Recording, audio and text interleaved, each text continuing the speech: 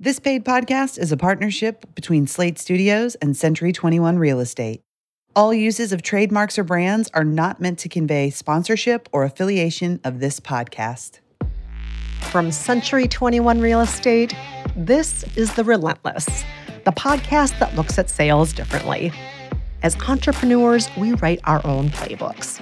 When we're thrown off course, when assumptions hold us back, we find a way to move fearlessly in a different direction. I'm Kristen Meinzer. I'm an author, entrepreneur, and podcast host. And in a world filled with noise, there's a superpower I've developed that's helped me more than anything else. Never letting fear get in the way. That means building up confidence, taking risks, and tackling the really hard problems. And that's what we're exploring this season. How can we move fearlessly in a world filled with potential obstacles? Get ready to meet the people who transform what scares them into something that inspires them. It's time to move fearlessly and stay relentless. If you've seen the headlines, you know the signs. Extreme wildfires, stronger storms, fast rising sea levels. Our planet is getting warmer. So how did it get so hot? Carbon, more than 1 trillion tons, trapped in the Earth's atmosphere. And if we do nothing, no exaggeration, the consequences could be apocalyptic. Where does that leave us? Where does the relentless come in?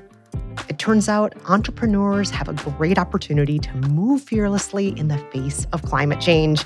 And my guest today has some innovative ideas for how to do it. My name is Stacy Smedley. I'm currently the executive director of Building Transparency. We're a nonprofit focused on providing the free open access tools and data necessary to reduce embodied carbon emissions of construction. When Stacy Smedley was 8 years old, developers razed the forest around her grandparents' house, clear-cutting the 5 acres where she used to play. All of the natural plant life was scraped away, and it became this muddy dirt landscape, and then asphalt cul-de-sacs and houses were built. Then I thought, gosh, I need to grow up and find a way to build buildings that don't destroy nature, and I can do that by being an architect. And that's exactly what she did. Making good on 8-year-old Stacy's promise, she spent much of her career working within the construction industry on sustainable building practices. Now, to make sure we're all on the same page, before we get started, could you define 2 of the phrases we'll be using a lot in our conversation? The first is climate change, and the second is sustainability. Sure. So climate change is the effect that human-made emissions are having on the environment when it comes to climate impacts. So if you think about the increased events that we're seeing when we think about forest fires or hurricanes or extreme floods or droughts, the climate is changing at a rate that is much faster based on the emissions that we as humans are putting into the atmosphere. And sustainability? And sustainability is a more holistic definition. If you think about everything that we do as humans that affect us sustaining a good life on this planet, it's anything to do with health impacts of the choices we make around materials toxicity or the pollution we're putting into the air, the effects that we're having on animals and plants, all of those things. Now, let's go back to the beginning. Was there a moment as a kid when you connected the dots between sustainability and building? Absolutely. When I was 8, I lived in a part of Oregon, in Clackamas, Oregon, that was pretty rural. My grandpa had bought some acreage there and built a house on this forested plot of land on a hill where my mom and I lived on the bottom floor and my grandparents lived upstairs. And so I just opened up a sliding glass door every day and I'd walk out into this forested environment with a creek and these big fir trees and blackberry bushes and deer that would come visit. And I thought that was pretty normal. So that's really the experience I had as my playground until I was 8. And at that age, my grandpa was getting up in years. He sat us down and told us he'd made the decision to sell the land that we were living on in that house. And he said it in such a way that I knew there was something bigger happening. I knew there was more than just, hey, this is what we're doing. And I watched, first our trees were all cut down, the trees I used to go sit under and look up at. And I called them my green sky trees because I'd read books under them. So at the same time, I was studying Julia Morgan, who was the first female architect in California to be licensed. And she had done a whole bunch of firsts. And I thought, gosh, I need to grow up and find a way to build buildings that don't destroy nature. And I can do that by being an architect like Julia Morgan was. So that's really started me down the path when I was 8. I feel like I'm still trying to satisfy 8-year-old Stacy's declaration of trying to do that. Oh, I love that origin story. I'm curious, was your family connected to construction or entrepreneurialism in any way? My grandpa built the house. He was a math teacher, but he built the house, himself. And I watched him do that. And I think just being able to see the process of what it takes to build something, coupled with getting really excited about learning about this woman, this female architect that had been first at so many things. I got this desire to be first and have positive firsts that I can contribute, I think, as I grew up. Mm. And how did you take all of those firsts and eventually become who you are today, the executive director of Building Transparency? I started by doing exactly what I intended when I was 8, which is get an architecture degree and try to design green buildings. I then met Skanska, the construction company. I asked for a job there because I saw that I could make a bigger impact through the lens of sustainability and reducing environmental impacts. And then while at Skanska, I did a deep dive into carbon emissions, living in Washington, seeing the impacts of the forest fires and things that were happening. I really wanted to figure out how to help mitigate climate change. Skanska set some carbon emissions values and targets, and I found the source of where I could get all this data, created a tool that allows that data to be used by anyone in the industry. And that tool is really what launched the nonprofit. The tool needed a home where it could be free and open access. So it's been a circuitous journey. I thought I'd be a green architect, and now I'm basically a nonprofit tech startup executive director. And when you say nonprofit, you mean Building Transparency? I do. Yes. And can you just explain a little bit more about what the mission and the work of Building Transparency is?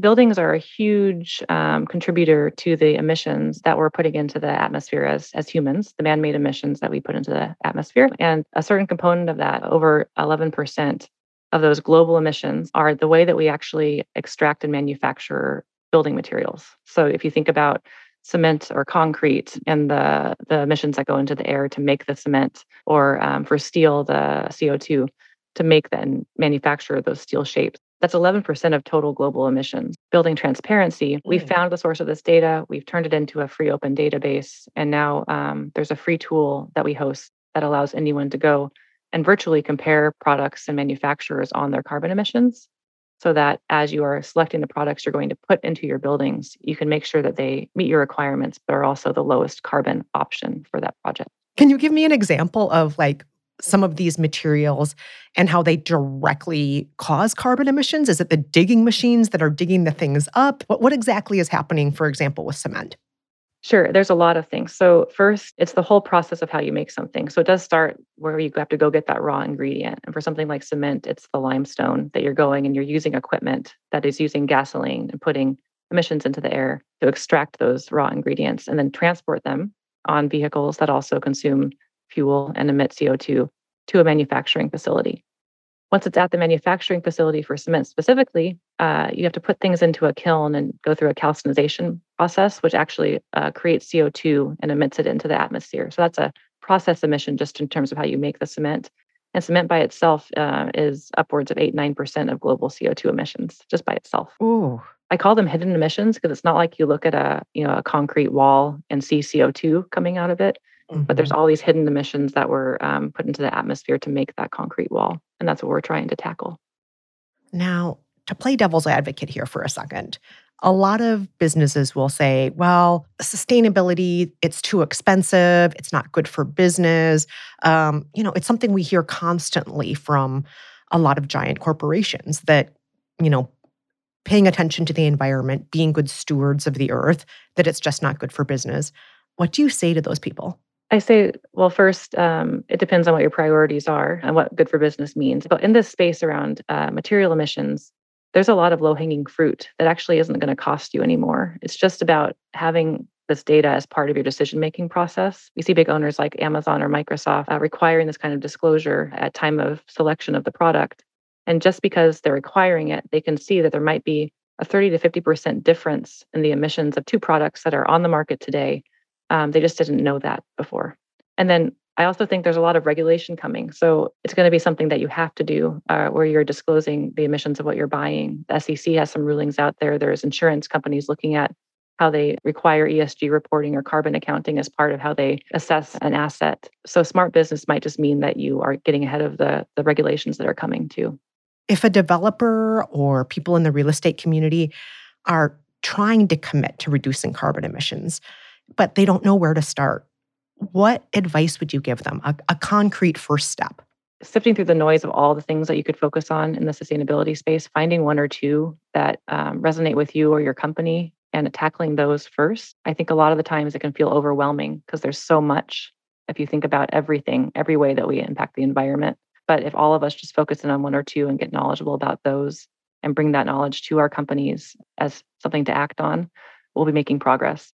There's also tons of resources. I mean, the Urban Land Institute's a really good one for urban developers. There's work happening with some of the residential housing organizations, Master Builders Association. There are some good organizations where they're building content and really doing peer-to-peer connecting. Yeah, we don't have to go it alone. We can tap into all the knowledge that people like you have been working so hard to accrue for the rest of us. So I think that's great. I also love what you're saying, that we don't have to master everything. Just one or two or three areas that we focus on can still make a difference. We don't have to do everything. I imagine that must translate also to individual homeowners like myself. I am not somebody in construction or real estate development, but I'm sure there are one or two just small steps I can take to be smarter, to be more sustainable with either home renovations or just with how my home is set up. What advice would you give me about where to start there?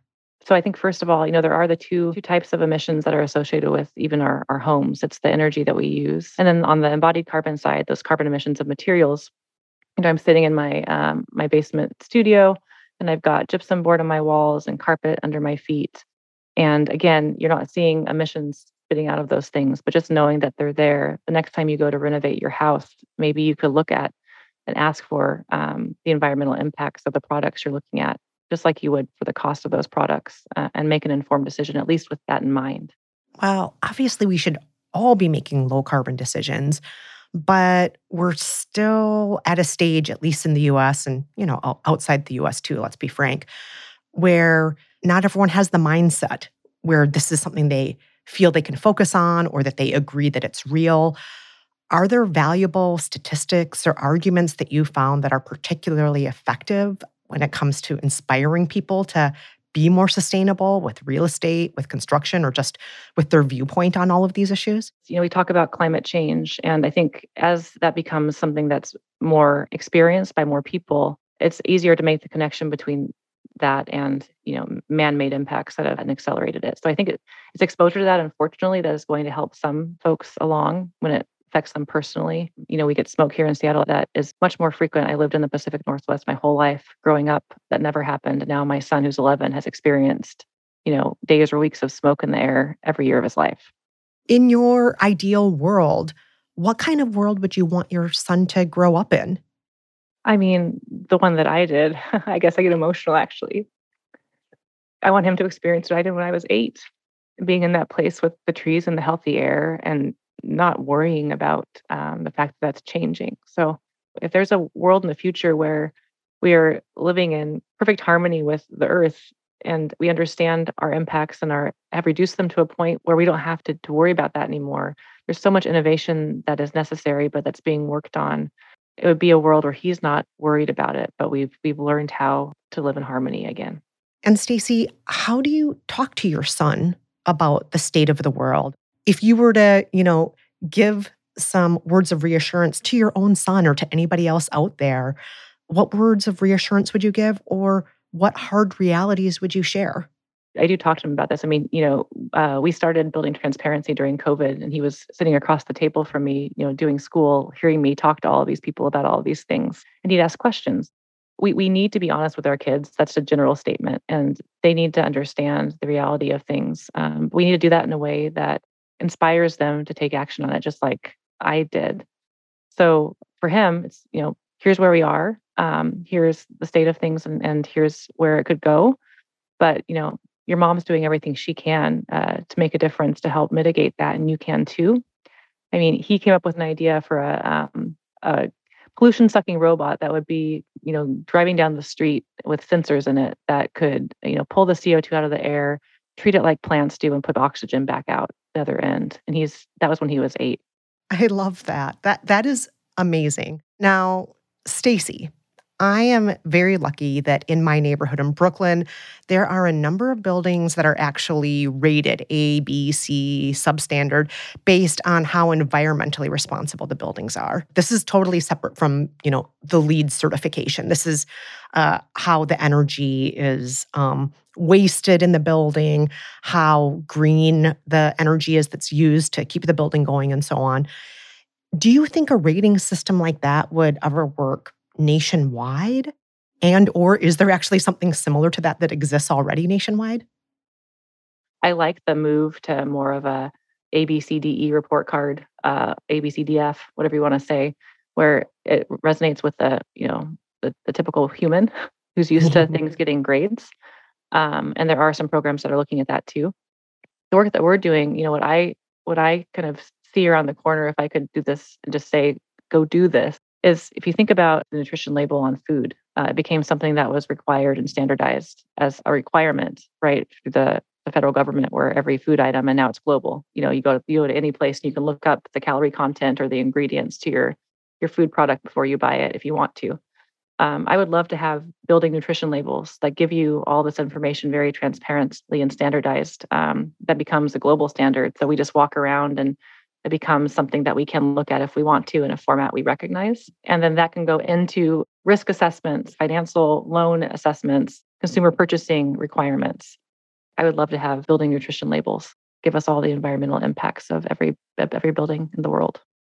Oh, I would love that too. Yeah, especially if it was all over the world. I think a lot of people who are looking for a place to live and real estate agents who are, selling properties, showing properties, and so on, I think it would benefit everybody across the board. Yeah, so we'll see. Maybe someday. We've talked a lot about carbon emissions today. Besides carbon emissions, what other factors come into play when thinking about sustainability in construction? First is water consumption, the amount of water that we use and the scarcity of water in some places now, even in the US, California comes to mind. How we design and operate our buildings to use less water, recycle water.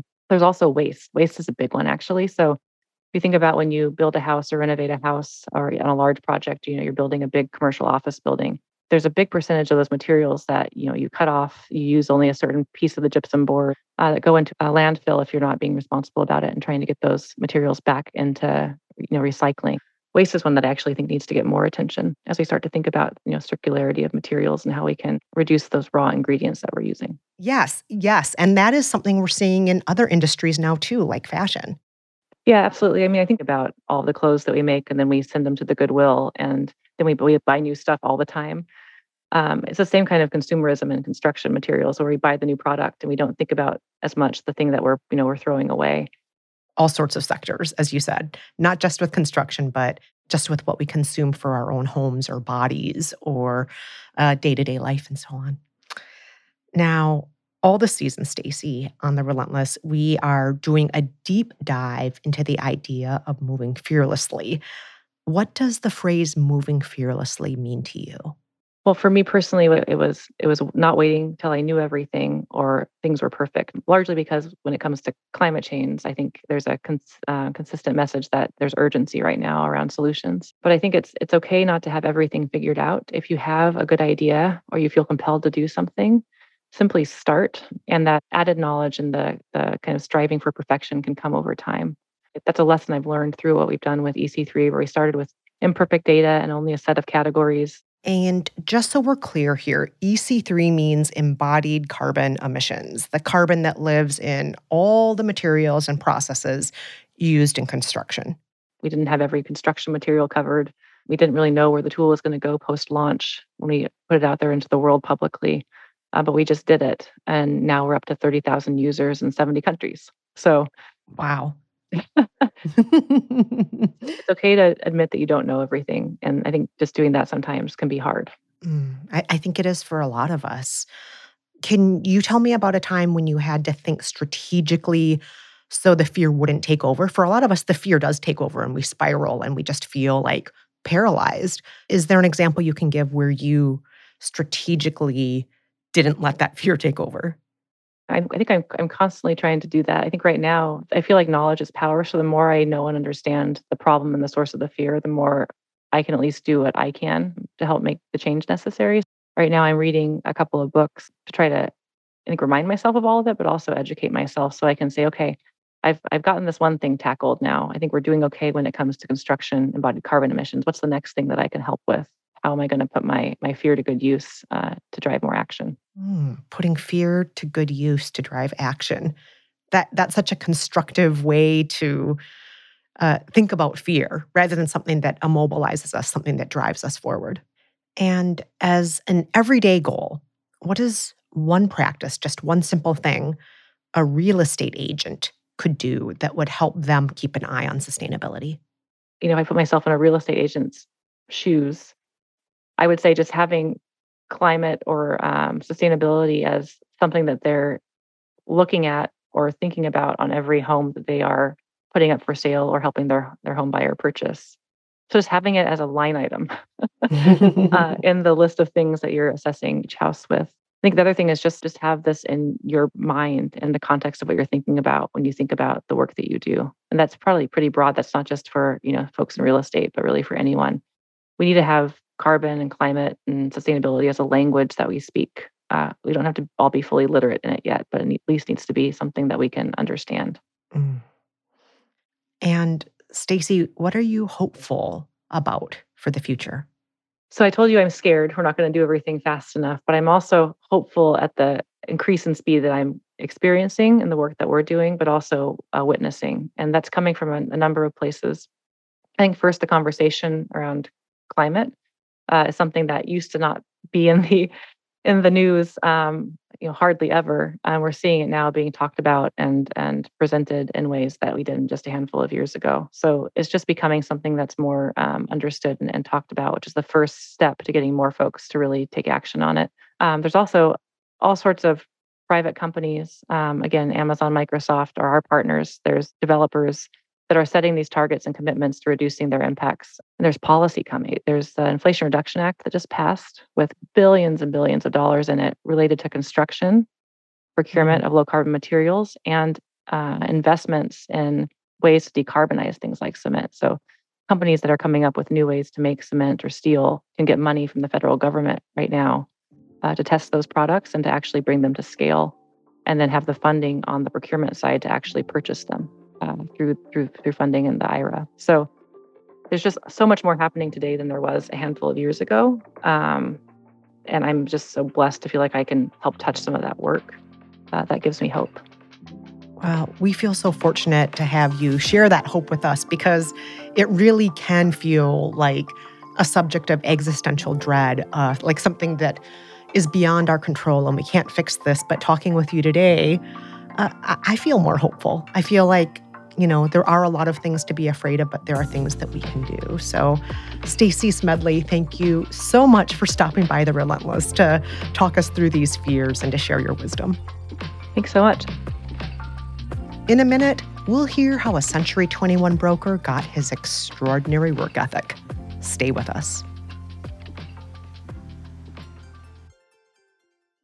Here's a real estate reality check from me, a Century 21 affiliated agent. Looking to sell your home? It might be time to take away the personal touch. In fact, it may be the thing that takes your home from on the market to sold. Century 21 affiliated agents like me can help stage your home for success. It's why we've got a 98% recommendation rate. Now, let's get to work. Century 21, move fearlessly. Each office is independently owned and operated. Century 21 is a registered trademark owned by Century 21 Real Estate, LLC. And we're back. It's not every day I get to meet a Century 21 affiliate like Julio. My name is Julio Cardenas, and I am the broker of Century 21 King here in Rancho Cucamonga, California. Back when Julio was a sophomore in high school, he noticed a teacher with a really nice car. I thought, what is it about this teacher that is different than all the others? It came up that he sold real estate during the summertime. So that's what originally piqued my interest in real estate and getting into real estate. Julio didn't come from a real estate family. His parents were immigrants from Mexico, and from a young age, he saw their determination to provide for their family. My mother was a stay-at-home mom. She raised 5 of us. My father was in construction. He worked at a fence company, putting up, the block walls that are put up on the freeways. And what lessons about hard work and entrepreneurship did you learn from your parents? Because you obviously work very hard and you're an entrepreneur at this point. My father, he would work Monday through Friday with the construction company. And then on the weekends, Saturday and Sunday, he would go and do his own work in construction as well. There were neighbors or people in the neighborhood that wanted a block wall, wanted some masonry work done, wanted cement. And so my father, I remember him taking me, I was 9 at the time, so to some job sites that he had for the weekend on Saturdays and Sundays. And it later turned on to he had so much work on the weekends that he had to eventually quit his job because he had enough work to do and break off on his own. So he was really good at what he did. Yeah, absolutely. So from junior high to high school, I worked with him in his company. He was relentless when it came to attention to detail, and he was relentless when it came to customer service. He never advertised. It was just word of mouth, and he was busy all the time. So that showed what great customer service he had. Wow. That must have been the best education, to grow up with a father who owned his own business, who was so good at running his own business that he no longer needed a day job. I don't know if you saw the expression on my face when you said he never had to advertise. That is a dream come true for any company. I mean, that can be a huge part of our budget, to advertise and to hustle and to try and get our names out there as entrepreneurs. But the fact that he could just do it strictly based on the quality of his work and his reputation is phenomenal. That's incredible. Absolutely. Yes, absolutely. Now, can you talk about the Century 21 brokerage you own and how you developed that and how you've grown your team? I got my license when I was 20. I sold real estate for 17 years as an agent. And then an opportunity came for me to manage a company for a broker. And I took that opportunity. I was told years ago that an agent that goes from agent to manager, then owner, has a higher success rate than the person that goes agent straight to owner. Then the opportunity came to own my own business in 2008 when the market started to crash. And 15 years later, the care and hard work you put into the brokerage, it really shows, even with market ups and downs. What tips do you have for other folks just starting out about growing your team, about working with those, challenges that you had to deal with back then and then rebounding and building what you have now? Real estate, it's more about your mental capacity to handle rejection at the end of the day. You got to fall in love with the word no, but those no's have to be there in order for you to get to the yeses. And so it's cliche. However, if you're going to build a business, you have to be one of those that actually do the work. Yeah. When I'm leading workshops with others, I always say I get 9 no's for every 1 yes on a good day. And I wouldn't get that 1 yes, though, if I didn't, pound the phone for those other 9 calls. And I don't see it as a bad thing. I see it as a sign that I'm doing my work. It's just knowing those ratios. It's just part of the job. And what is the alternative to not make any phone calls at all? Right. And final question, what are you excited about for the future? So I'm excited about opportunity for the future. Right now, the real estate market, it's already shifted. We're inching closer to a buyer's market, but there's still a shortage of homes. I'm excited about the opportunity that brings. In real estate, these types of markets are what make agents truly agents, meaning the market we're coming out of, at least in Southern California, you put a house on the market, in one day you have 20, 30, 40, 50 offers, and the house is selling $100,000 above asking price. That's an anomaly. That rarely happens. We're going into a normal market where agents can learn the business wholly and truly. You can do an open house. You have to communicate with sellers a little longer. You have to learn, practice your sales skills. You have to practice scripts, learn what to say. Because in a market that we're just coming out of, you could have had your license for one day. You go list a house, it sells, you get a paycheck. Well, that's not what real estate has historically been. That's a great perspective on something that not everybody in real estate's excited about. But it's that sense of perspective that is part of why we see you as such a fearless owner-broker. So thank you so much for sharing that perspective. And Julio, thanks so much for joining us today on The Relentless. Thank you for having me. The Relentless is produced by Slate Studios in partnership with Century 21 Real Estate. You can find out more about the guests you heard in today's show and discover more great material from our Century 21 partners at slate.com/C21Relentless. I'm Kristen Meinzer. Thanks so much for listening. All rights reserved. Nothing herein is intended to create an employment relationship. Century 21 Real Estate, LLC fully supports the principles of the Fair Housing Act and the Equal Opportunity Act. Each office is independently owned and operated. This material may contain suggestions and best practices that you may use at your discretion.